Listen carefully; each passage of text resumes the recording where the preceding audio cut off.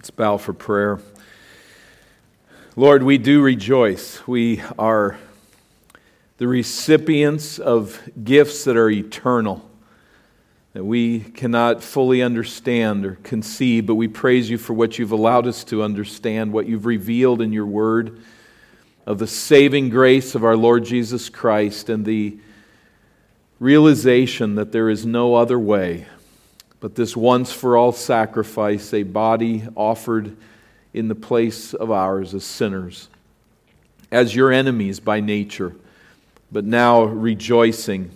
Lord, as we consider the truths of which we've sung and read this morning already, we praise you for the grace that is ours in Christ, and pray now that as we come to the Word that we will be prepared, clear our minds, continue to labor, to think and understand your truth. For those who know not Christ, we pray for saving grace, that you would open their eyes and help them to see.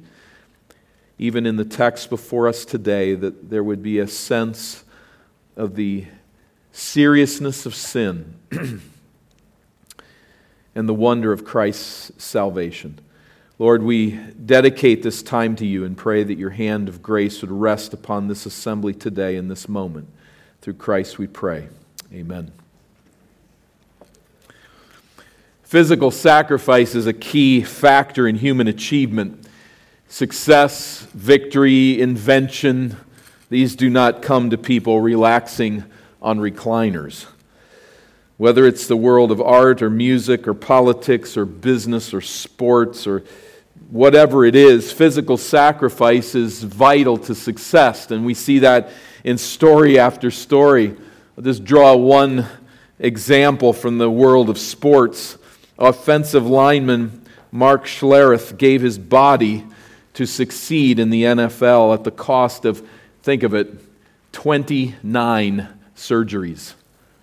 20 surgeries on his knees. When he retired at age 35, he admitted that his body had been beaten to a pulp and that he had no more to give to the sport that he so loved. And yet he said this, it was all worth it, every last scratch, because dreams come with a price. No matter what your goal, you're bound to face adversity, he continued. I just happen to be held together by more nuts and bolts than most. I wonder if he had a few screws loose as well. I mean, no disrespect, but 29 surgeries? What sacrifice of the body. But we know that that's just one picture, that we can ratchet that higher. There's greater physical sacrifice paid by those who die in the line of duty, such as soldiers in battle or police officers or firefighters. They hope to survive every shift. They hope to survive every battle. But they know they may not, and some do not. But there's yet a greater bodily sacrifice that can be made by those who choose to die to save someone else. They're not planning to come home. They don't think there's a possibility of it. They lay down their life to die for another. I know a pastor whose mother contracted a serious illness when she was pregnant with him. And the doctor said, we must take the life of the baby. If we do not take the life of the baby, you will die. And that mother chose in that very difficult moment to say, I will die and give life to my child. I don't know that she had to do that was the right choice that everyone should make, but she willingly made that choice. I will lay down my life for the life of my son.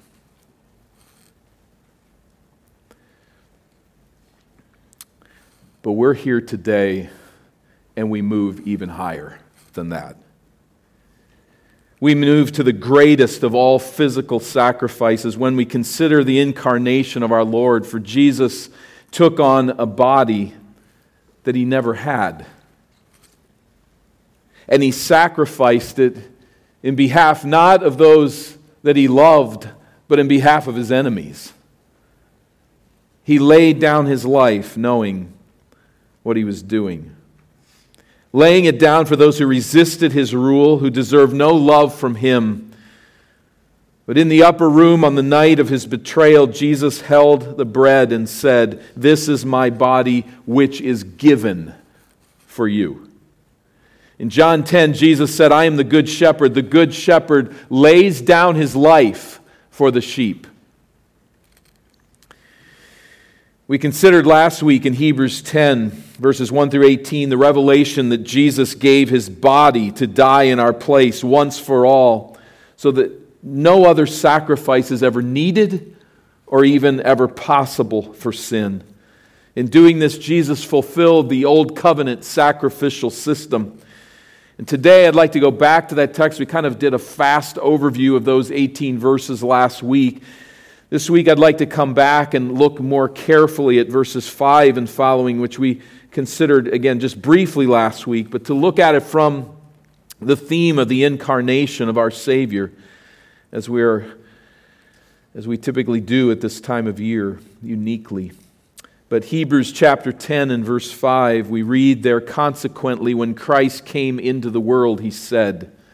I'd like to land on that phrase for a while. We'll work through this fairly slowly. But he came into the world.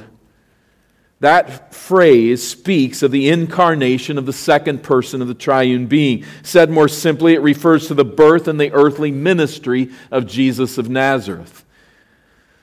We might not recognize, and we see, for instance, in the writings of the Apostle John, that the apostle repeatedly uses this very phrase in his gospel with messianic significance. Think of these three examples. In the first chapter, we know where he speaks of the coming of Christ. He speaks of Jesus as the light that was coming into the world. As we go further into the text in chapter 6, Jesus feeds 5,000 people, and they say this is indeed the prophet who is to come into the world. So here even the common people using that phrase of the one coming into the world. And then we find it in John 11 where Martha of Bethany confesses to Jesus, "I believe that you are the Christ." That's the word, the anointed one, the Hebrew Messiah. I believe this. Notice how she thinks of Messiah. You're the Son of God who is coming into the world. So this phrase, coming into the world, is formulaic. It is a reference to Jesus' earthly ministry to save God's people from the judgment due their sin, the mission of the Messiah. And the people use that phrase in this way. So when the author of Hebrews uses it, we know that it's very full of messianic content. This Christ, this anointed one, this Messiah was coming into the world. And when he did come into the world, he said, "Sacrifices and offerings you have not desired, but a body you have prepared for me." He said. Why are we going to sit on that? He said. There's a lot happening here. He quotes Psalm 40, which was penned by King David. Yet the writer of Hebrews, you notice it here, he just seamlessly puts the poetry of David into the mouth of Jesus. When he came into the world, when Messiah took on flesh and came into the world, he said what David has written. So we witness here again that what the Bible says, God says. The pre-incarnate Christ spoke as a member of the triune being through David's sacred text. Then coming to earth and taking on human flesh, Jesus speaks the words that David wrote with a meaning that fulfills their very message. So in a sense, we kind of listen in here as the Son speaks to the Father. What does the Psalm say? What does Jesus, the Messiah, say as he comes to save people from their sins? Continuing in verse 5, this messianic one coming into the world says, "Sacrifices and offerings you have not desired, but a body you have prepared for me. In burnt offerings and sin offerings you have taken no pleasure." Then I said, Behold, I have come to do your will, O God, as it is written of me in the scroll of the book. David makes 2 points in his prayer. The first is a statement of fact, and the second is David's response to that statement with a statement of commitment. So let's put them out here on the slide this way. God is not satisfied with animal sacrifices. He desires a tender heart that is pleased to honor Him by obeying His word. That's just a paraphrase of what David is saying. And as he says this, he is reflecting here a pervasive theme in the Old Testament. He's not saying anything unique here, but just remembering this reality that God is not ultimately pleased with animal sacrifices. We see this, for instance, in 1 Samuel 15:22, where Samuel says to King Saul, Has the Lord as great delight in burnt offerings and sacrifices as in obeying the voice of the Lord? Behold, to obey is better than sacrifice, and to listen than the fat of rams. I mean, in offering these sacrifices, they were obeying the voice of God. He's not saying that they are evil in themselves, but there's something greater than the sacrifice, the act of sacrificing an animal for the forgiveness of sin, the covering of sin. There's something more important, and that is the obedience of the heart. God is more interested in the heart. He said, Hosea 6:6 says, For I desire, God speaking, I desire steadfast love and not sacrifice. The knowledge of God rather than burnt offerings. And we could stack on these 2 examples many others, making this very same point, and coming back to David's psalm, that's all he's saying. Is that God does not ultimately desire animal sacrifices, a point the Bible makes again and again. But this is followed then in Psalm 20, in David's psalm, with this statement of commitment, the statement of fact followed by the statement of commitment. I then come to you, Lord, not with animal sacrifices, but with ears open to hear your word, and with a heart that longs to do your will. That's the essence of the psalm. You're not satisfied with animal sacrifices. You desire a tender heart, and so I come to you with tender heart, with ears open to hear your word, and a will that is oriented to doing what you would call your people to do. It's pretty straightforward. But as we look at the use of Psalm 40 by the author of Hebrews, it's not so straightforward. And we'll untangle some of that as we get into the incarnation of Christ. But how does the author of Hebrews, use Psalm 40? First of all, we've got to deal with the translation. If you were paying careful attention, you may have noticed that verse 5b, a body have you prepared for me, does not seem to fit the statement of commitment that I put out there here in number 2. I've talked here in number 2 of ears open to hear your word, where what we find here in the text in Hebrews is something a little different, isn't it? A body you have prepared for me. I'll lay it out this way as we look into this, like what is happening here. The ESV translates Psalm 40 in verse 6, you have given me an open ear. That's a free translation that's on track. The Hebrew Bible literally reads, ears you have dug for me. Now, that doesn't work so well for us. What on earth does that mean, that you've dug my ears? It doesn't say you dig my ears, okay? It says that you have dug ears for me. In Hebrews 10, the translation of this passage is, a body you have prepared for me. What's going on? What do we got going here? I mean, first of all, in the ESV translation, they're trying to help us out, because that's the sense of it. You've given me an open ear to your word. But the Hebrew and the translation we find in the book of Hebrews is really quite different, it might seem at first blush. Well, what does it mean to dig someone's ears? I mean, parents probably know that, maybe especially moms, what it means to dig out the kids' ears. That's not the point. It's not to get clean ears. But the idea is a Hebraic way of speaking of creation. Remember God forming Adam out of the dust of the earth, in a sense, out of the clay of the earth? And it's like he takes his fingers and just bores a hole into the ears of Adam. It's not a figure that we use, a concept that we use, but you see the point of it. It's like God in it, and this is just figuratively speaking, but it's as if God just took his finger and bore a hole where Adam would hear the words of the Lord. But that idea then of digging the ear came to be used figuratively of listening well and heeding. So we might use the word listen up. We don't ever think about what's up. You just say it, just listen up. We know what that means. Or open your ears. So ears don't have flaps, they don't have doors. Sometimes you wonder when you're talking to somebody if they might not, but they don't. They're just there, they hear. They don't hear. They're just ears. But we speak of that, open your ears. Or we may think of the famous line in Shakespeare's Julius Caesar where Mark Antony in the eulogy for Caesar says, some of you could quote it, "Friends, Romans, countrymen, lend me your ears." Nobody's thinking, he's thinking like take them off your head and hand them to me, right? We use these different phrases for how to understand what we are perceiving, what we're hearing. So what David is saying is, Lord, you have sovereignly opened my spiritual ears to hear your word and to heed your will.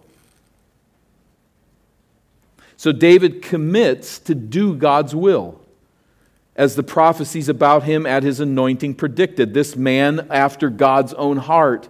My ears are open. I am hearing your word. I'm perceiving what you desire of me, and I will do it. So there's the translation. But what about the interpretation here? It doesn't say, my ears are open to hear your word. It says, you've prepared a body for me. Well, what's happening here is that the author is quoting from the Septuagint, which is the Greek translation of the Hebrew Bible. He's not quoting from the Hebrew Bible, but the translation in Greek. The translation in the Greek says, a body you have prepared for me. Is that fair? Is that a good translation? It's a free translation, certainly, but I think it is a fair translation of the Hebrew text. We'll get in that in a moment. But first of all, it might just be to help people not be confused. It's very Hebrew in its orientation. You dug ears for me, but maybe a Greek reader isn't going to understand that.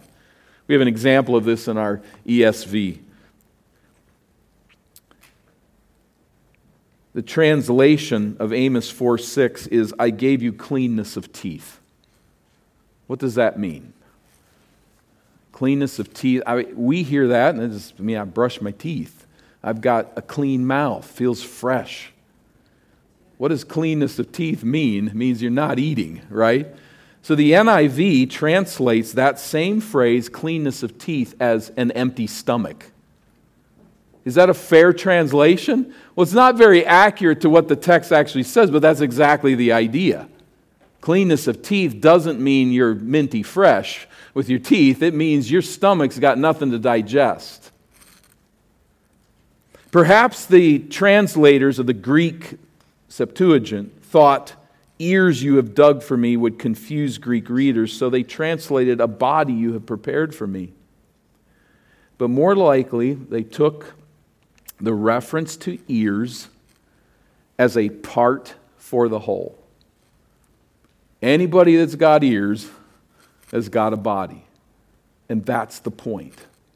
So we say a part for the whole. I might ask a friend, can I have your keys? Can I get your keys? And they know what I mean is I want to drive your car. I don't really want the keys. I want to drive the car. I'm asking for permission to drive the cars, but I might just say, can I get your keys? It's a part for the whole.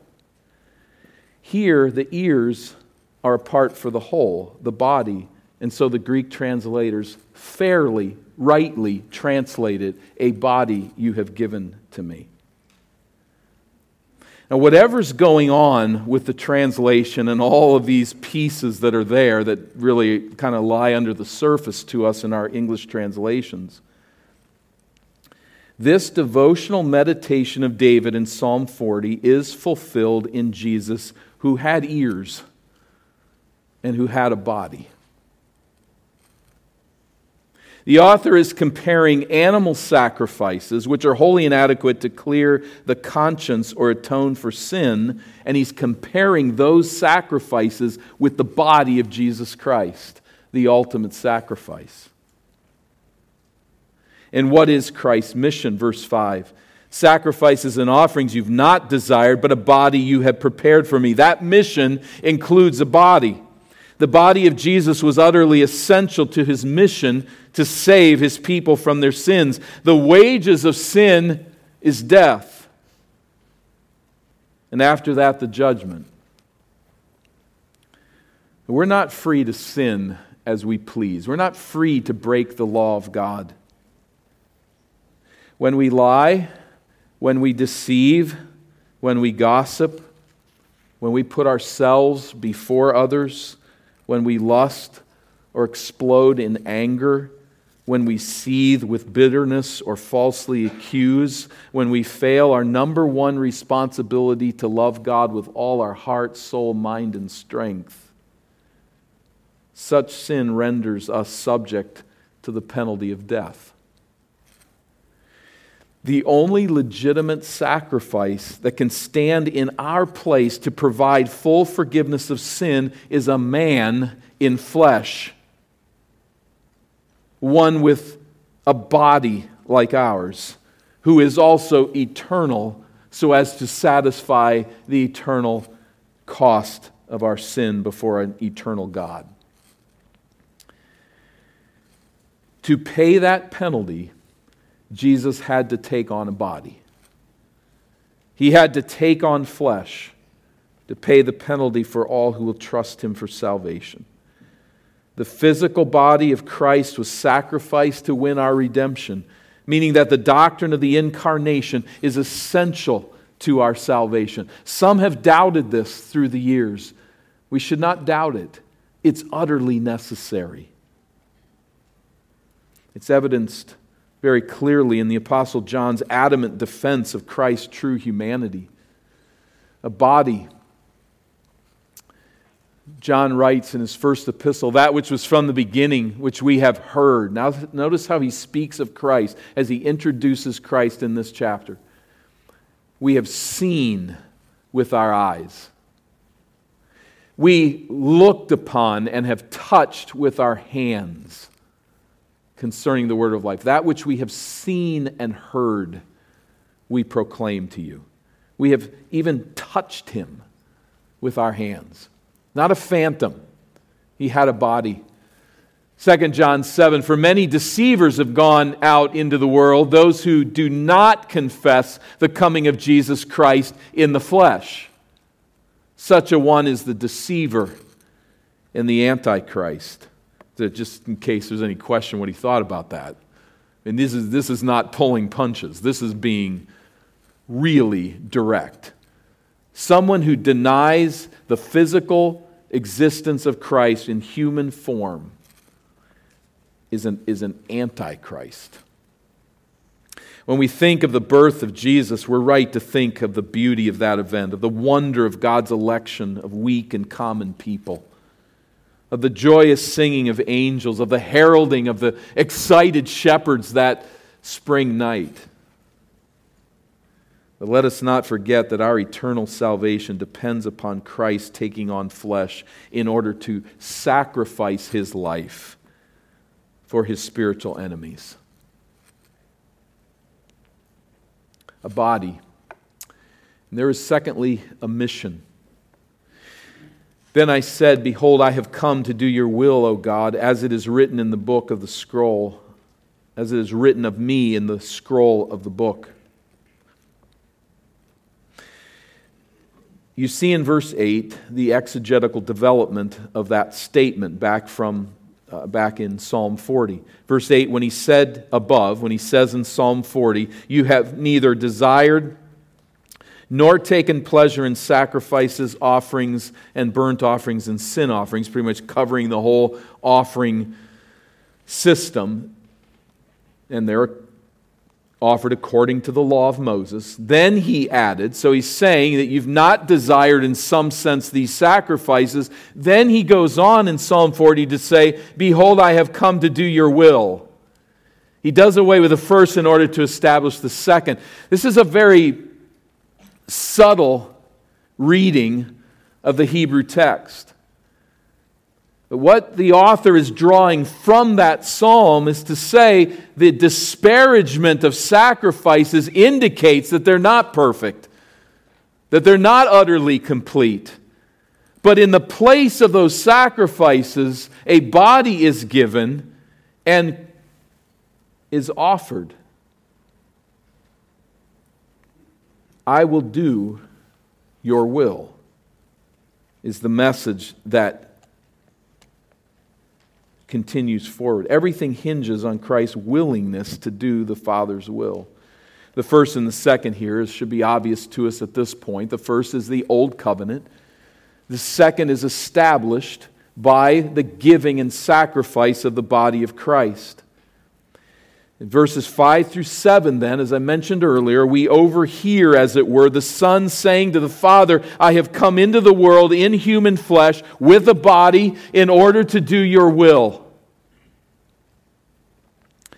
This was a consistent theme of Jesus' earthly ministry, as Apostle John again emphasizes.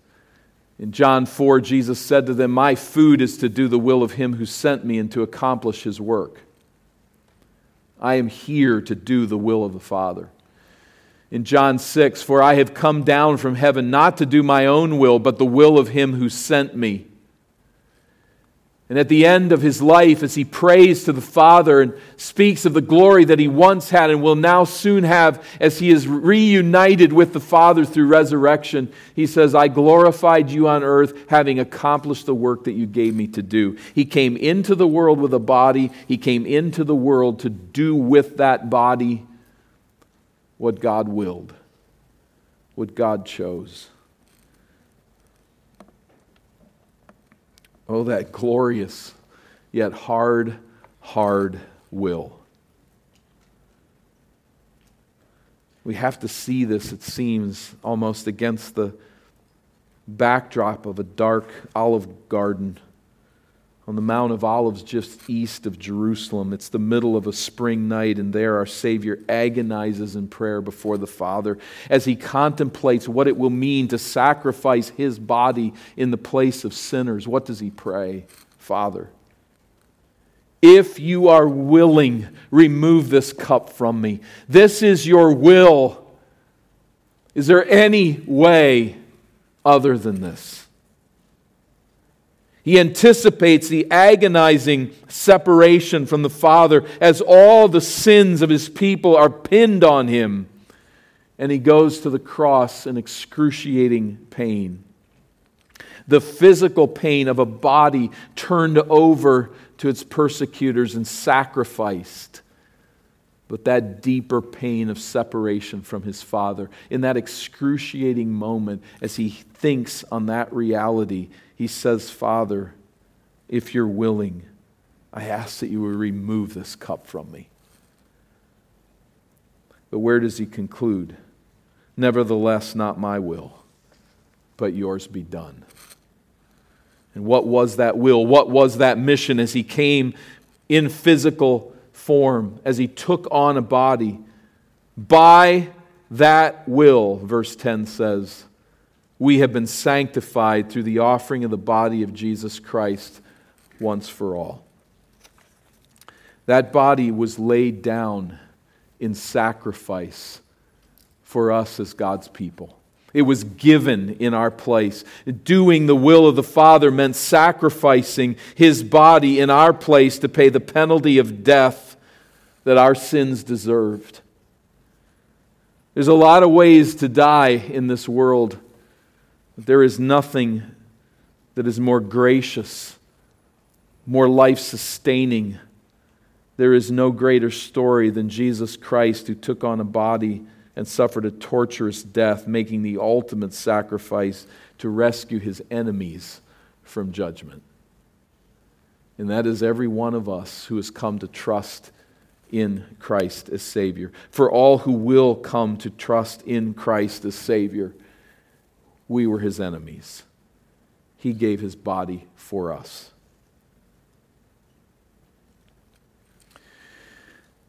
What did young Mary know of all this? When she stroked the head and kissed the cheeks of the infant Jesus, what did she know of all this? As she fed and nourished her infant son, did she have any idea what bodily sacrifice he would one day make? As she tenderly cared for that body, did she know? When that day came, as the prophet foretold, her soul was pierced through with the horrific pain of Christ's sacrificial death on a Roman cross. How much of that she understood, we don't fully know. But she was understanding more and more as the hours passed.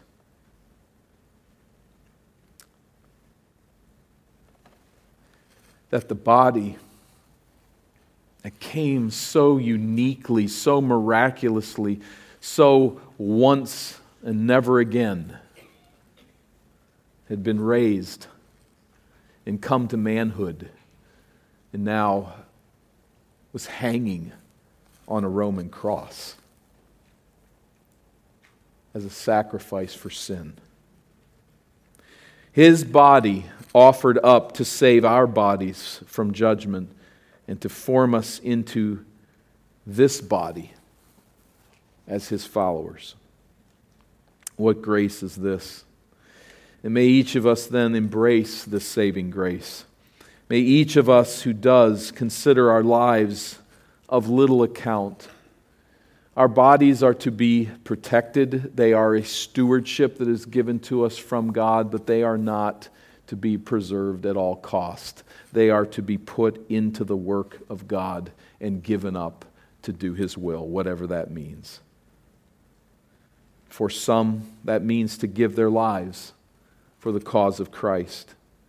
For others, it might mean hardly more than a lack of sleep now and then, being in a place you might not choose, going somewhere you might not want to go, or speaking a word that may be difficult. But brothers and sisters, our bodies were given to us as an instrument to put into the use that God would have us perform in this world, to give our lives for his cause. May each of us then embrace this grace, and may each of us who does consider that our lives are of little account. May we be willing to spend and to be spent, body and soul, for the glory of his name. And let us say, my ears are open to your word. My body belongs to you. I am anxious to heed your word. I am anxious to fulfill your word. Not my will, but yours be done. This our Savior demonstrated to us. And we can live this way only because of the sacrifice that he made. That once for all, dying in our place to pay the cost and judgment of our sin, which puts everything in perspective. It teaches us what a body is for. It teaches us whose will is supreme.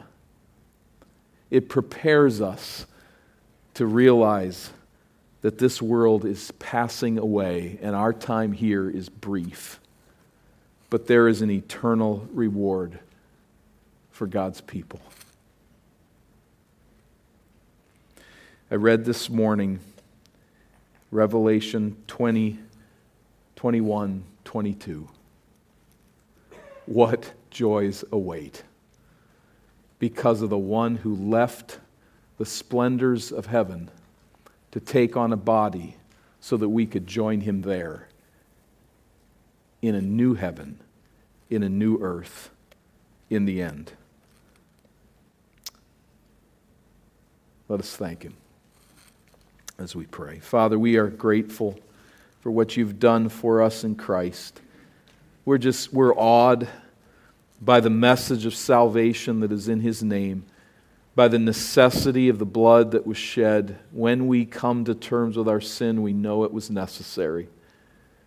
We thank You for that act of sacrifice, that death in our place.